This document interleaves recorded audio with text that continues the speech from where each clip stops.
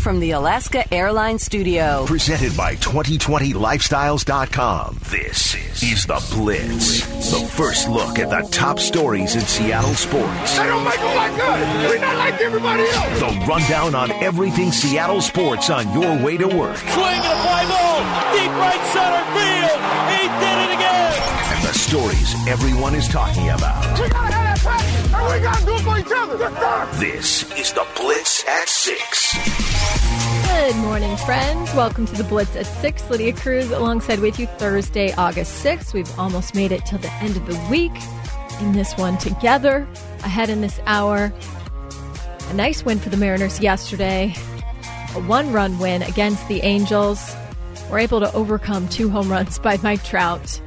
Just doing Mike Trout type things. Hitting one of their own, an important milestone for Kyle Seager, his 200th career home run, and it was a far one, not a cheap one by any means. We'll hear from Seager on that accomplishment, as well as chasing some other big names in the Mariners organization in that department. Also ahead in this hour, the Seahawks making a minor move yesterday, so we'll discuss and hear from Tyler Lockett ahead of this season, what training camp's like. Plus, the Big 12 players following suit, or at least taking an example from Pac-12 players in creating a letter of demands, health and safety this time, that they would like to see implemented. What could be the repercussions for across college football? It's ahead in this hour. Right now, let's get to your headlines. The windup and the 2-2 pitch, swing and a miss, strike 3, and the ball game is over. The Mariners win it tonight, a final score of 7-6 over the Angels, and the Mariners snap the 4-game losing skid. The Mariners beat the Angels 7-6 on Wednesday night. As I mentioned, despite 2 home runs by Mike Trout, Kyle Seager hitting a 3-run shot, the 200th of his career. J.P. Crawford also had another hit at the top of the lineup. Dylan Moore in the 2 spot went 3 for 5 with 2 runs. K-Lou, 2 more hits for him, and then Kyle Seager and Austin Nola, 2 for each of those guys. Siegs and Nola both tallying 2 RBI yesterday as well. And Scott Service saying, nice to see offense really lead the way this time. Nice offensive night, certainly by a lot of guys. Dylan Moore continues to swing it well. Nola, some couple doubles. Kyle Lewis, but Kyle Seager's 200th homer. It's pretty awesome to see. I've seen a lot of them here. Don't know if I've seen one that far here. He really got all that one. I've seen him hit a few far ones on the road, but probably one of the farthest ones I've seen him hit in this ballpark. So, again, nice to see Evan White rewarded. He certainly needed one. Taking the ball the other way is a good sign. That's what he's going to have to get back to doing and hopefully get the results he's looking for over on that side of the field. It all started with great pitching, though. Marco Gonzales getting the nod on the bump. He pitched 7 innings, gave up 3 earned runs off of 3 hits, has now a lot of success against the Angels. Scott Service on that, starting with Marco. Nice win, obviously, our guys tonight. Really, it starts with starting pitching, and Marco was really, really good tonight. Obviously gave up the 3 home runs, but they're solo shots, and I know he can survive those. But I thought he was really sharp, and after they got the 2 home runs there in the 6th, to go back out in the 7th, and shut them down there, put another 0 up was really big. Marco gave up a solo shot to Max Stassi in the top of the 3rd, allowing the Halos to take the first lead of the night. But then Seager's 200th career home run, that following shortly after in the bottom of the frame. The 3-run shot landed in the second deck of the right field seats and gave Seattle a 3-1 lead. The 1-1 pitch. Swinging a high fly ball out to right field, and this is way, way gone. Whoa, up by the Hit It Here Cafe. Way to punctuate number 200. Kyle Seager, make it count. A 3-run tank out to right field, and Kyle Seager becomes just the 4th player in franchise history to hit 200 home runs in a Mariners uniform. One of the all-time greats as a Mariner. Was that one of the farther home runs that he's hit in the ballpark? Yeah, I don't go up there too often, I guess. I figured out that the home runs that land in the 3rd row count just as much, so that's been more my approach, I guess. I'll leave up there for the big boys. StatCast didn't even have a measure on it. Maybe you broke StatCast. You know what? I'm going to use that line then. That's what I'll go with in there. I'll take it. Why not? Seager joined King Griffey Jr., Edgar Martinez, and Jay Buhner as the only 4 players in the M's organization to hit 200 home runs with the team. And Seager's mentioning he's still a few behind them, though. I'm still a few behind them, so yeah, I might have a little way to go. I appreciate the company, but I think I still got a little while to go to catch those guys. Seags is batting .356 to open the season, though, and Scott Service mentioning that it's great to see Seager be so locked in at this point. Kyle, we've certainly seen ups and downs throughout the last 4 or 5 years here, but right now is probably swinging the bat as good as he has at any point. Just the consistency of the at-bats. They bring in the left-hander tonight to face him, and he hits a bomb off him. So it's great to see. We certainly need it. With our lineup, the stability in the middle of it is really, really key. And you're going to get a good at bat from him, and it's been all year. Using the whole field, and certainly tonight it was to the pull side, and good for him. Good to get that 200 homer out of the way. Humble Seager, though, saying it was really the win that made it that much sweeter yesterday. Yeah, that makes it so much better. The individual accomplishments are nice, but when you can do it in the context of a team win, and you can celebrate with your peers and your buddies and your teammates in there, it makes it much more special. And I thought Marco was phenomenal tonight. Was attacking their guys, was going right at them. It had them. It seemed like he was really attacking the inside corner. I'm not sure. I don't have the best angle of that, but I thought he was really sharp. I know they hit a couple home runs there, but I thought he was really, really good tonight. Just wanted to talk up his teammates even in his big moment yesterday, but congrats to Seager on number 200. We've seen a lot of them over the years here in Seattle. Marco gave up a few long balls last night on the other side of things, but did not surrender a walk and ended up fanning 7, including top prospect Joe Adell. Gonzales looks in, ready. The stretch and the 1-2 to Adell. Swing and a miss for strike 3. That is strikeout number 6 for Marco Gonzales. He has been outstanding tonight again against the Halos.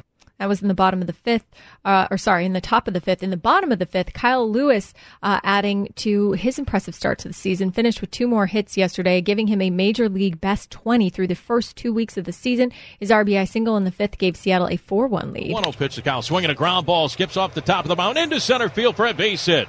Moore rounding third, being waved in by Maniacta. Dillon will score easily. Up with the ball is Trout. The throw will go into second base. Kyle Lewis with an RBI single to center, scoring Dylan Moore. It's now the Mariners 4 and the Angels 1. And for Kyle Lewis, RBI number 10 on the year. The Angels make it a little interesting, though. David Fletcher slapped a solo shot in the top of the 6th to make it 4-2. Then Mike Trout took Marco deep in the very next at-bat because, it's Mike Trout. 4-3, Mariners still on top, but by a slimmer margin. The M's tacked on a few key runs, insurance runs, in the bottom of the 7th, thanks to Austin Nola's 2 RBI double. The payoff. Swinging a high fly ball, slicing to the gap in right center field. Trout racing over. Trout going, can't make the catch. It splits it down, and Trout goes to the base of the wall. Lewis is in. Seager is right behind him, and with 2 outs, Austin Nola splits the gap in right center and has made this a 6-3 ball game. Nola delivers again. Then rookie Evan White, someone everyone's rooting for. He snapped an over 17 stretch with an RBI double. Good time for Ev. Set and the 1-1. Swinging it slice deep to right field. Adell charging back. Adell sliding. Can't make the catch. It's into the corner. Here comes Nola. Vogelback holds at third as this one hops and goes over the fence for a ground rule double. And Evan White picks up an RBI 2-base hit. Has extended the lead. It's now 7-3, and that's got to feel good for the rookie Evan White. Yeah, 7-3. Those Mariners runs ended up coming in handy because Trout making it interesting once again by adding a 3-run drive in the 8th against reliever Taylor Williams to pull the Angels within 7-6. Pretty unfortunate because it looked like he actually looked at strike 3 at the top of the zone. Unfortunately, the ump did not give it to him. Ended up being a ball, and then Mike Trout going deep for a 3-run shot. Trout now has 44 career home runs against Seattle. Not bad. But Scott Service saying that Taylor Williams was just rushing a little bit when he came out in the 8th. Really rushing tonight. You could really tell he didn't have command of the fastball at all. He hit the guy, in the inning, kind of threw into the backstop. That was very uncharacteristic of him. And, typically he's got pretty good fastball command and then really good command with the slider. And both of them were just a little bit off tonight. And I think he's it'd been a few days since he'd been out there, and we had him hot here at the beginning of the homestand, but I think he had 3 or 4 days without getting in a game. So, again, we're finding out about these guys, and he's probably one of those guys that needs to pitch regularly, whether we're on the good side of the game or not. Carl Edwards Jr. ended up pitching the 9th for his first save of the season. Seattle snapping their 4-game losing streak, and Marco able to pick up the win, move to 2-1 on the season, and collect his 7th career win against the Angels. 7-1 now against the Halos. Marco with a lot of success against that team. Quick update on right-hand pitcher Kendall Graveman. He'll miss more than one start due to his neck strain, according to Scott Service. No official time frame on that for you yet, but it's clear it will be more than just 10 days. Nick Margavicius will take Graveman's turn in the rotation starting on Saturday. Up next for the M's, it'll be righty Taijuan Walker out on the mound, making his 3rd start of the season. A really good go-around for him last time. He threw 7 innings of one-hit ball in a win over Oakland. So hopefully young Skywalker can repeat that. The force is strong with that one. Up next on the Blitz, the Seahawks making a move, claiming defensive back DJ Reed off waivers from the 49ers yesterday. It's kind of amazing how both these teams are cycling through some of their former players back and forth. But we'll explain. Plus, we'll hear from Tyler Lockett on this season next on the Blitz, right here on 710 ESPN Seattle.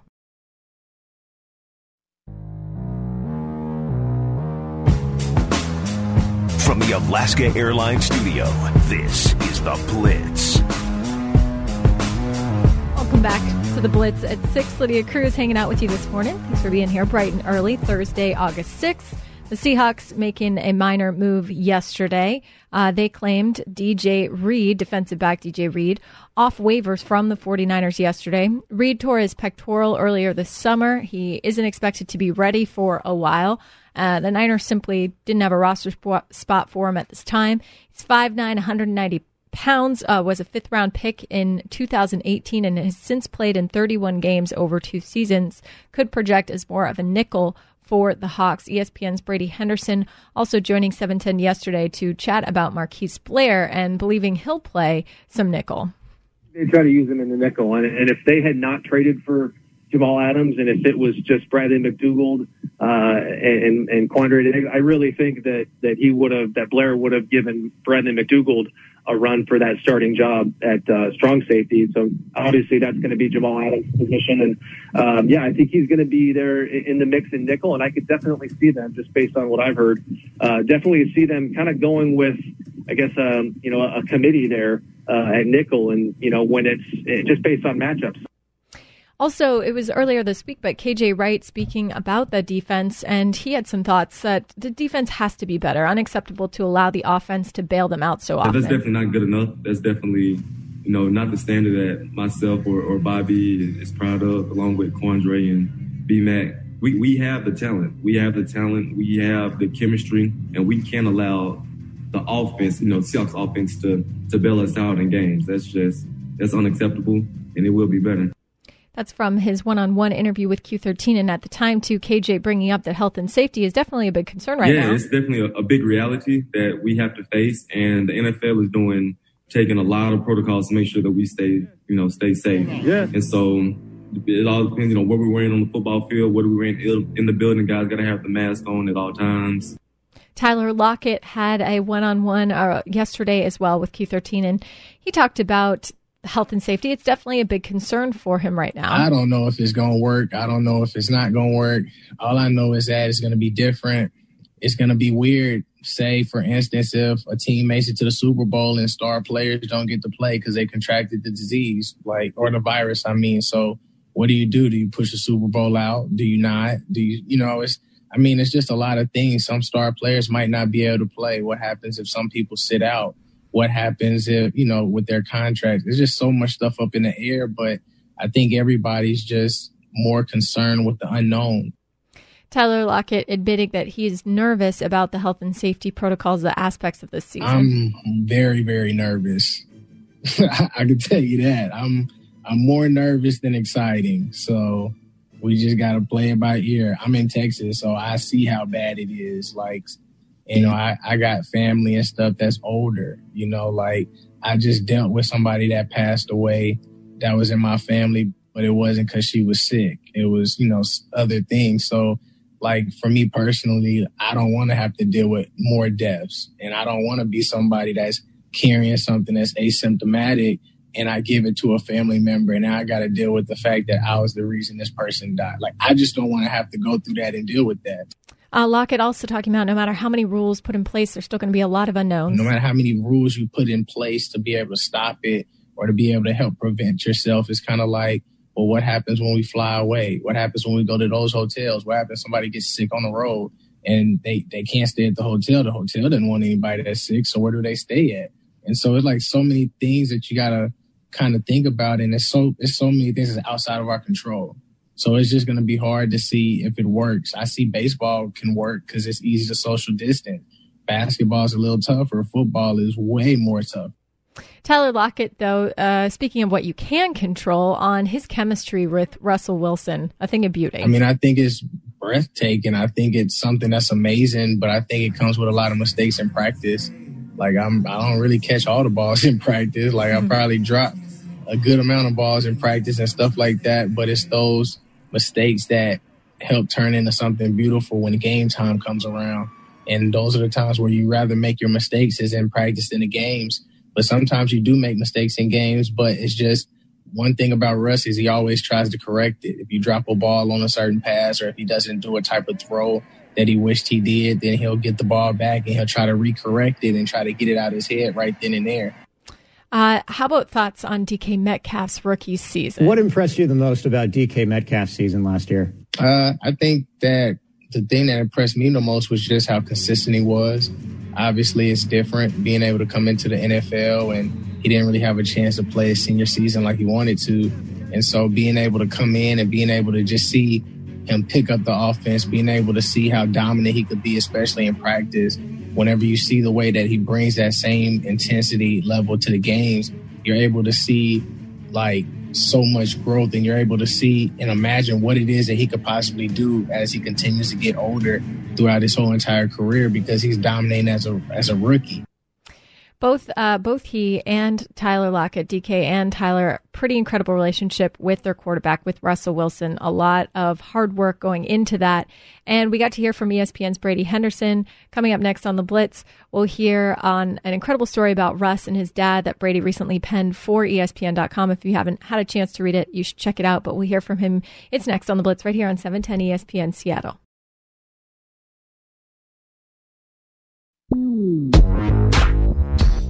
You're listening to The Blitz from the Alaska Airlines Studio. Welcome back to The Blitz at 6. Lydia Cruz alongside with you Thursday, August 6th. Maybe you saw on Twitter yesterday, Mr. Unlimited was trending. You know, Russell Wilson's alter ego from a couple of years ago that we were introduced. Still kind of unsure as to why it was trending yesterday, but hey. Brady Henderson of ESPN joining Bob, Dave, and more yesterday to chat about story he wrote about Russ and his dad, and Why Not You recently for ESPN.com. If you haven't already, check it out. But Brady discussing the details of that. Well, let's get into what you wrote. A great story. You can check it out at ESPN.com. The headline reads, Why Not You? Late father still inspires Seattle Seahawks Russell Wilson. Is a really, really well-written story. And for people that haven't had a chance to read it yet, Brady, just give them a quick synopsis of what's in there. Yeah, it's the story is about how Russell Wilson's dad shaped him, and anybody who knew his dad and who knows Russell will tell you that he was the most influential person in Russell's life, and they would also tell you that it's really no surprise that Russell has accomplished everything that he has. His dad was just a very ambitious person, a big dreamer was the way that Russell's brother described him. And really instilled in this belief in Russell that he could be whatever he wanted to be, and that to not let people's doubts get in the way of what he wanted to accomplish. So Russell was talking even before he had made a cent off of professional sports. He was talking about owning a part of an NFL team, and so that just kind of gives you an idea of how lofty the goals that he had before he even made it. And I think his dad, as the story examines, his dad was a big reason for that. Yeah, Brady, you've interviewed him and talked to him a number of times. I just, going back through, so everybody's talking about, it's cringeworthy and corny. I love it. And I feel like, and Bob put it really well, that he's very comfortable in his own skin, and he's kind of found his way, which is difficult, man. I mean, you come in as a rookie and you're supposed to be a leader and you're trying to do things the right way. And then, and he goes through, a divorce and then finds just a lovely person in Sierra, and they've got this family. Anytime anybody ever criticizes Russell or says anything like that, I'm always like, are you kidding me, man? It just seems like he has done a really good job with a lot of money, a lot of fame, playing probably the most important position in any sport. And he comes off as just a genuine guy to me. Yeah, I don't know. I mean, if you were running the Seahawks, I don't know if you could ask for anybody to handle themselves better and to, represent the organization better than he has. I mean, he's never, gotten in any sort of trouble, anything like that. He's just a perfect citizen, just a world-class guy. And, I think people, I'm with you there. It seems like people want to have it both ways because they say, well, they knock Russell for being, scripted or robotic or whatever in the press conferences. And then, when he sort of lets his hair down and he acts goofy like that, and people criticize him for that. So if you want him to be who he is, you got to let him be who he is. So I'm with you. The criticism seems a little unfair to me in that regard. Nope. I like it. Totally dorky. I love it. I love, Hawaiian shirt, dad jeans Russ. I love Mr. Unlimited Russ. All those versions. Glad he's our quarterback here in Seattle.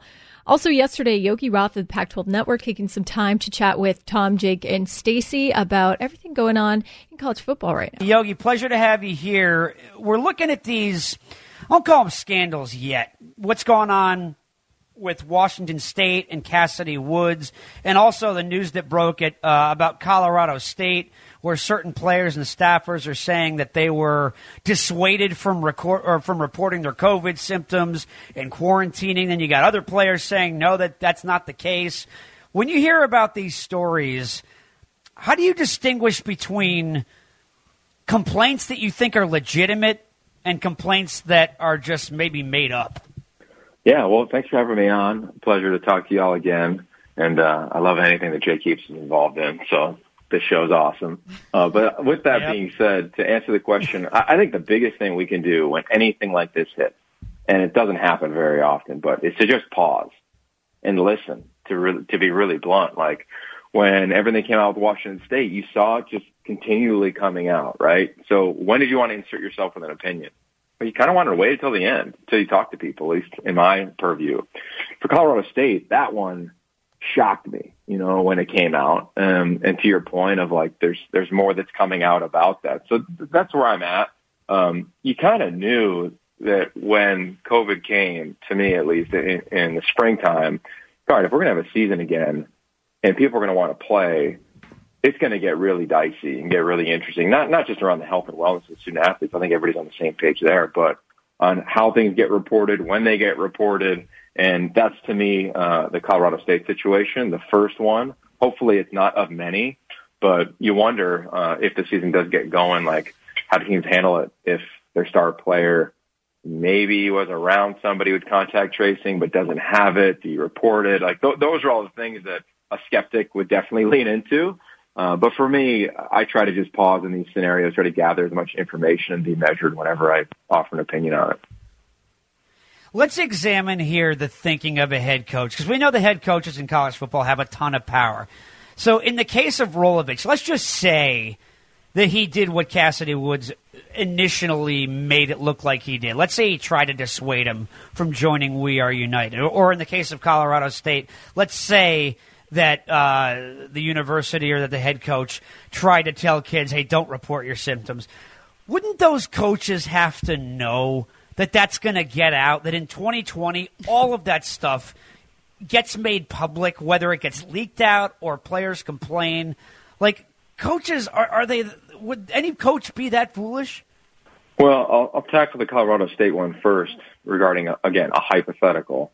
I don't know enough of the details to give you an opinion on what has or hasn't happened, but I do know enough times in college football there's so many people communicating from the time the head coach or athletic department makes a statement and then a student athlete hears it, right? It could go through his coordinator, position coach, graduate assistant, roommate, and before you know it, it's the game of, telephone, where can you keep the actual sentence from starting and being the one that's completed in a room of 10 people. It's virtually impossible, right? How many studies have been proven to show that? So I don't know in that regard. Regarding Coach Rollo, I've known him for 15 years, and I really think he's one of the few coaches that truly are player-centric.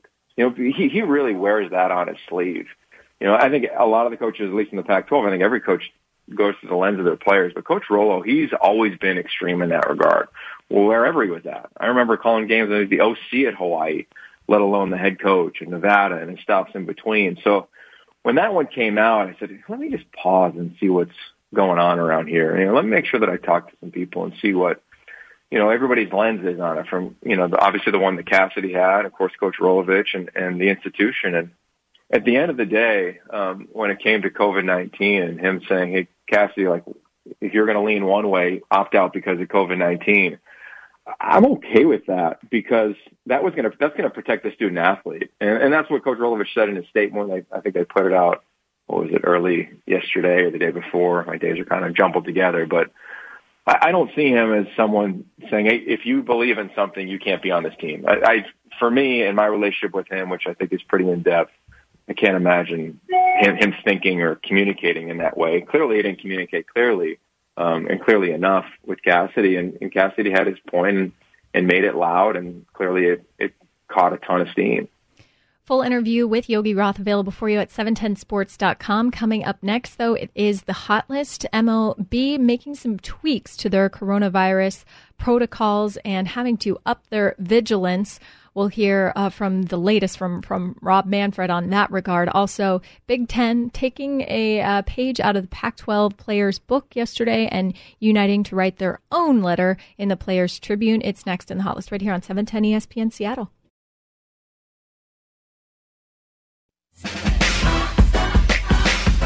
From the Alaska Airlines studio, this is The Blitz. It's time for The Hot List. Holy mackerel! The headlines for the day in sports every morning at 6:45. Heck yes! What are we missing here? A full breakdown of the top stories of today on your morning drive. Let's go!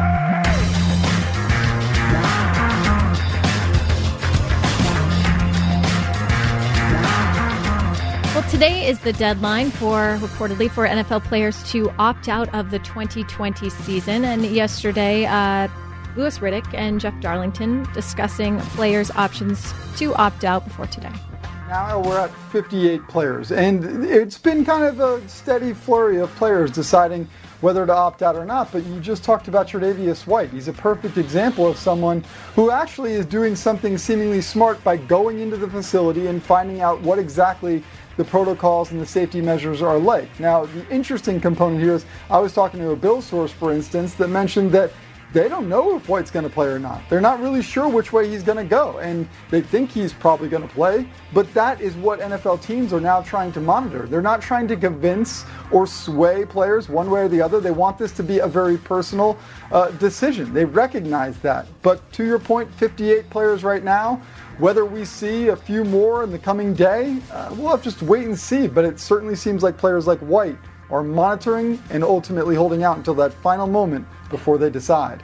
Yeah, this is a very interesting situation for Buffalo in particular, because with Tre'Davious White, if he happened not to play and he decided to opt out, which he has all the right in the world to do, I mean, they're missing an all-pro caliber corner that severely impacts their ability to defend the pass, in the AFC and in the NFL overall. You do not have players like this not be on the football field, not have it adversely affect your football team. But Tre'Davious White, just in that soundbite right there, shows you, really kind of exemplifies the kind of concern that players on the entire spectrum have, from the guy who was the 53rd man presumably on a roster to a guy who's a top 5 player on a roster. All these guys are trying to make decisions that, again, and you have to emphasize, are not just best for themselves, but you hear player after player talk about how much they are worried about their loved ones, whether it be children, significant other, grandmothers, mothers, fathers. And it's a serious issue, and they have every right to take it up to the very last minute as far as making a decision with as much information as they can have at their disposal. But make no mistake, Tre'Davious White not playing for the Buffalo Bills would be a heck of a blow to that football team overall. Also, when it comes to health and safety protocols for the season, we also heard about the potential face shield that the NFL was working with Oakley to develop this technology, but it's likely, according to Darlington and Riddick, that the NFL won't make the face shield mandatory, that it would be more of an optional thing. And Aaron Donald, Rams defensive tackle, of course, yesterday saying probably won't wear the face shield. No, I ain't tried. I honestly, I probably won't even put that on. I need air when I'm out there running around and breathing with them long drives and stuff. So I feel like we out there, we playing up close. There's nothing you can really do to, if a guy got it and I tackle a guy, then I probably got it because he's gonna be sweating and spitting and slobbering all in my face. So hopefully you guys are just doing what they need to do. And there's not the shield. They said it worked with. I don't really think it would. So he's out on that. Aaron Donald, at least one of the league's biggest named players. Mike Tannenbaum also discussing yesterday on the possibility still for the NFL bubble model, and reiterating that it would be hard for the NFL to institute a bubble as of now. I think that's where you get into things like collective bargaining. I just think that's such a heavy lift because, again, we're talking about right now 90 players and, another 30 coaches, and then you think about all the support staff. And I just don't think Roger Goodell could sit there and wave a magic wand and say, hey, mandatory bubble. I think where the NBA had a huge advantage was it's a realistic number of players. They took over an area where there's other things for the players to do. And now with that said, there's been some bumps in the road for them. But I just think given the extent of the numbers we're talking about, given the dynamics of the sport, I just think it's really hard to pull that off if you're Roger Goodell in the NFL.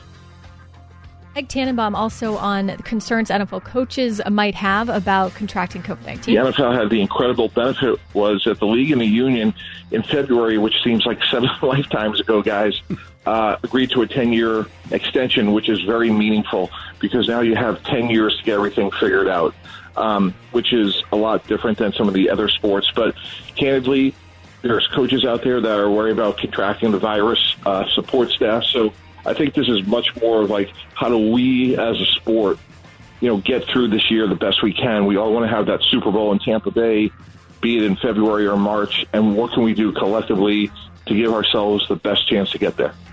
Major League Baseball Commissioner Rob Manfred believes the health protocols the league has in place are working despite a couple of outbreaks of COVID-19 that they have had, most notably on the Miami Marlins and the St. Louis Cardinals. He's calling for, quote, vigilance from all parties, and the league going to follow that up with instituting some new measures in the coming days. Manfred told ESPN, quote, I think the vast majority of our players have done a really good job adhering to what are our difficult protocols. They're contrary to the way people normally live their lives. We believe in the 2 serious outbreaks that we can identify deviations from the protocols that resulted in the situations we had. The key is vigilance. It's vigilance on the part of the commissioner's office, club officials, players, and everyone involved in the game. At least he mentioned the commissioner's office in that one. That's good. That's good. Manfred said the league is taking steps to ensure safety of its players even more while re-emphasizing and even tweaking the health and safety protocols. It was a lengthy handbook that they had handed out to start the season, although if you've been watching MLB games, as I have all across the league, then you've seen maybe some of these that deviated from the handbook that you had already seen. Some players still high-fiving, some around the horn still happening, but Manfred said the league taking steps to ensure that they really lock up these protocols. For instance, masks, they have to be upgraded to surgical masks, especially on trips, on planes. Previously, they could use cloth masks, but now they're going to upgrade those. Also, on planes themselves, they're going to be even more stringent and aggressive about social distancing, about not wanting players. They'll allow them to eat on planes, but not allow them to talk and eat to other players while doing so. They're also discouraged in general, like in team hotels or wherever they're at, from eating and talking, that they should eat and socially distance at the same time. Also going to re-emphasize the significance of outdoor space, they said, and building outdoor space into clubhouses, really utilizing that.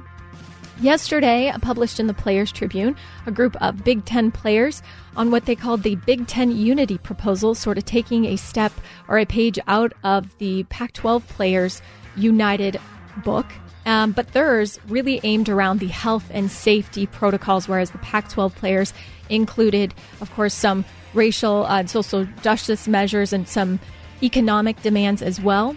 But the Big Ten's really focused on protecting the well-being of athletes in a couple of different categories that they included: oversight and transparency, prevention and safety protocols, player assurances, testing, contact tracing, and related procedures, but still looking for a third party that's approved by players to administer COVID testing and to enforce all COVID-19 health and safety standards.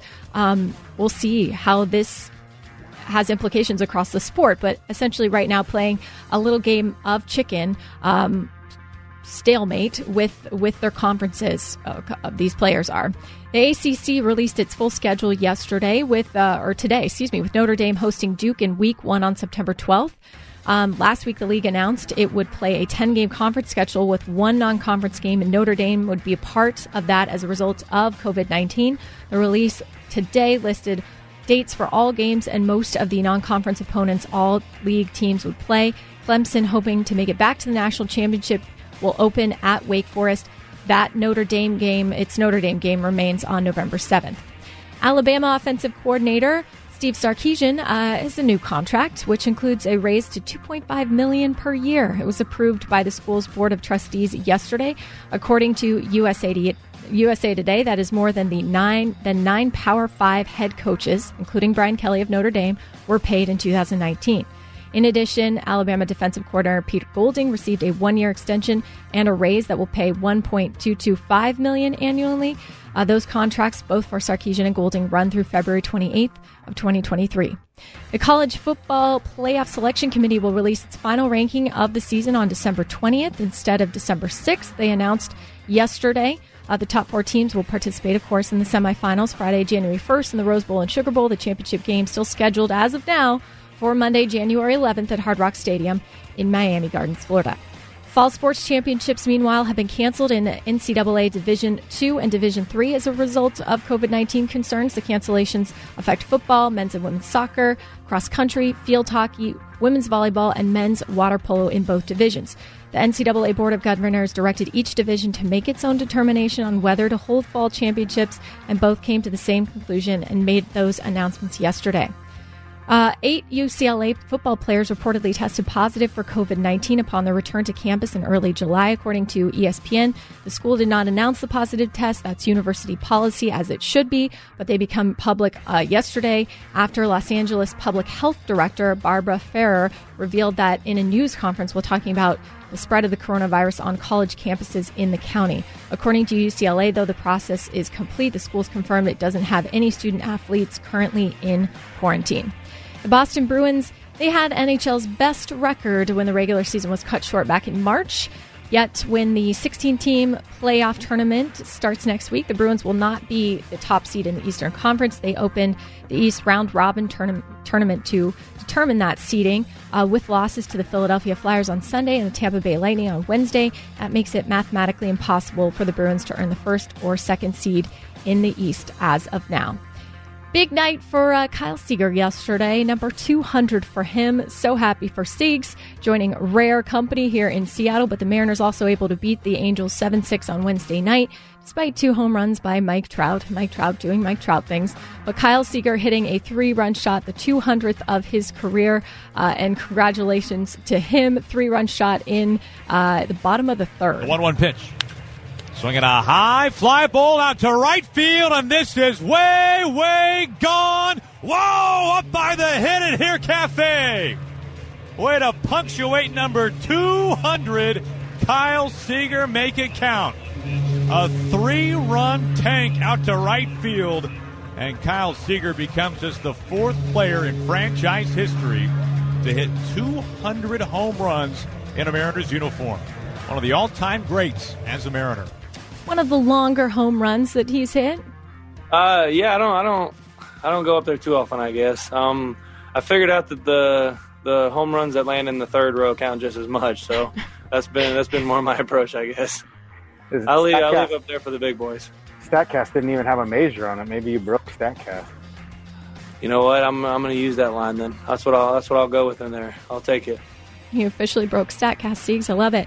Joining Ken Griffey Jr., Edgar Martinez, and Jay Buhner as the only 4 players to hit 200 home runs with the Mariners, and Seager's bidding. He's still a few behind them, though. Still a few behind them, so yeah, I might have a little way to go. I appreciate the company, but I think I still got a little while to go to catch those guys. But no, 200 is definitely something I'm very proud of. It's not something that necessarily thought was going to be part of my game, growing up or anything like that, or even when you break in. So it's something I'm extremely proud of. Starter Marco Gonzales pitched 7 innings, gave up 3 earned runs off 3 hits. The long ball yesterday, but solo shots against Marco, and that he can overcome, and he did on the mound. Now 7-1 against the Angels, so pretty good luck against the Halos. Luck really having nothing to do with it, but Marco with a good win, started with great pitching, according to Scott Service. Nice win, obviously. Our guys tonight, really, it starts with starting pitching, and Marco was really, really good tonight. Obviously gave up the 3 home runs, but they're solo shots, and I know he can survive those. But I thought he was really sharp, and after they got the 2 home runs there in the 6th, to go back out in the 7th, and shut him down there, put another 0 up was really big. And also Scott Service with a shout out to the offense yesterday. J.P. Crawford, another hit at the top of the lineup. Dylan Moore in the 2 spot, went 3 for 5 with 2 runs. Kyle Lewis adding 2 more hits and an RBI. And then Kyle Seager, Austin Nola, 2 hits for both those guys as well, 2 RBI. So good to see the offense get going. Next up, it will be Taijuan Walker making his 3rd start of the season. Pretty stellar in his last time out. 7 innings of 1 hit ball in his victory over Oakland. So hopefully young Skywalker once again on the mound against the Angels. That's a wrap for the Hot List and the entire Blitz at 6 Hour. Danny and Gallant coming your way next, right here on 710 ESPN Seattle.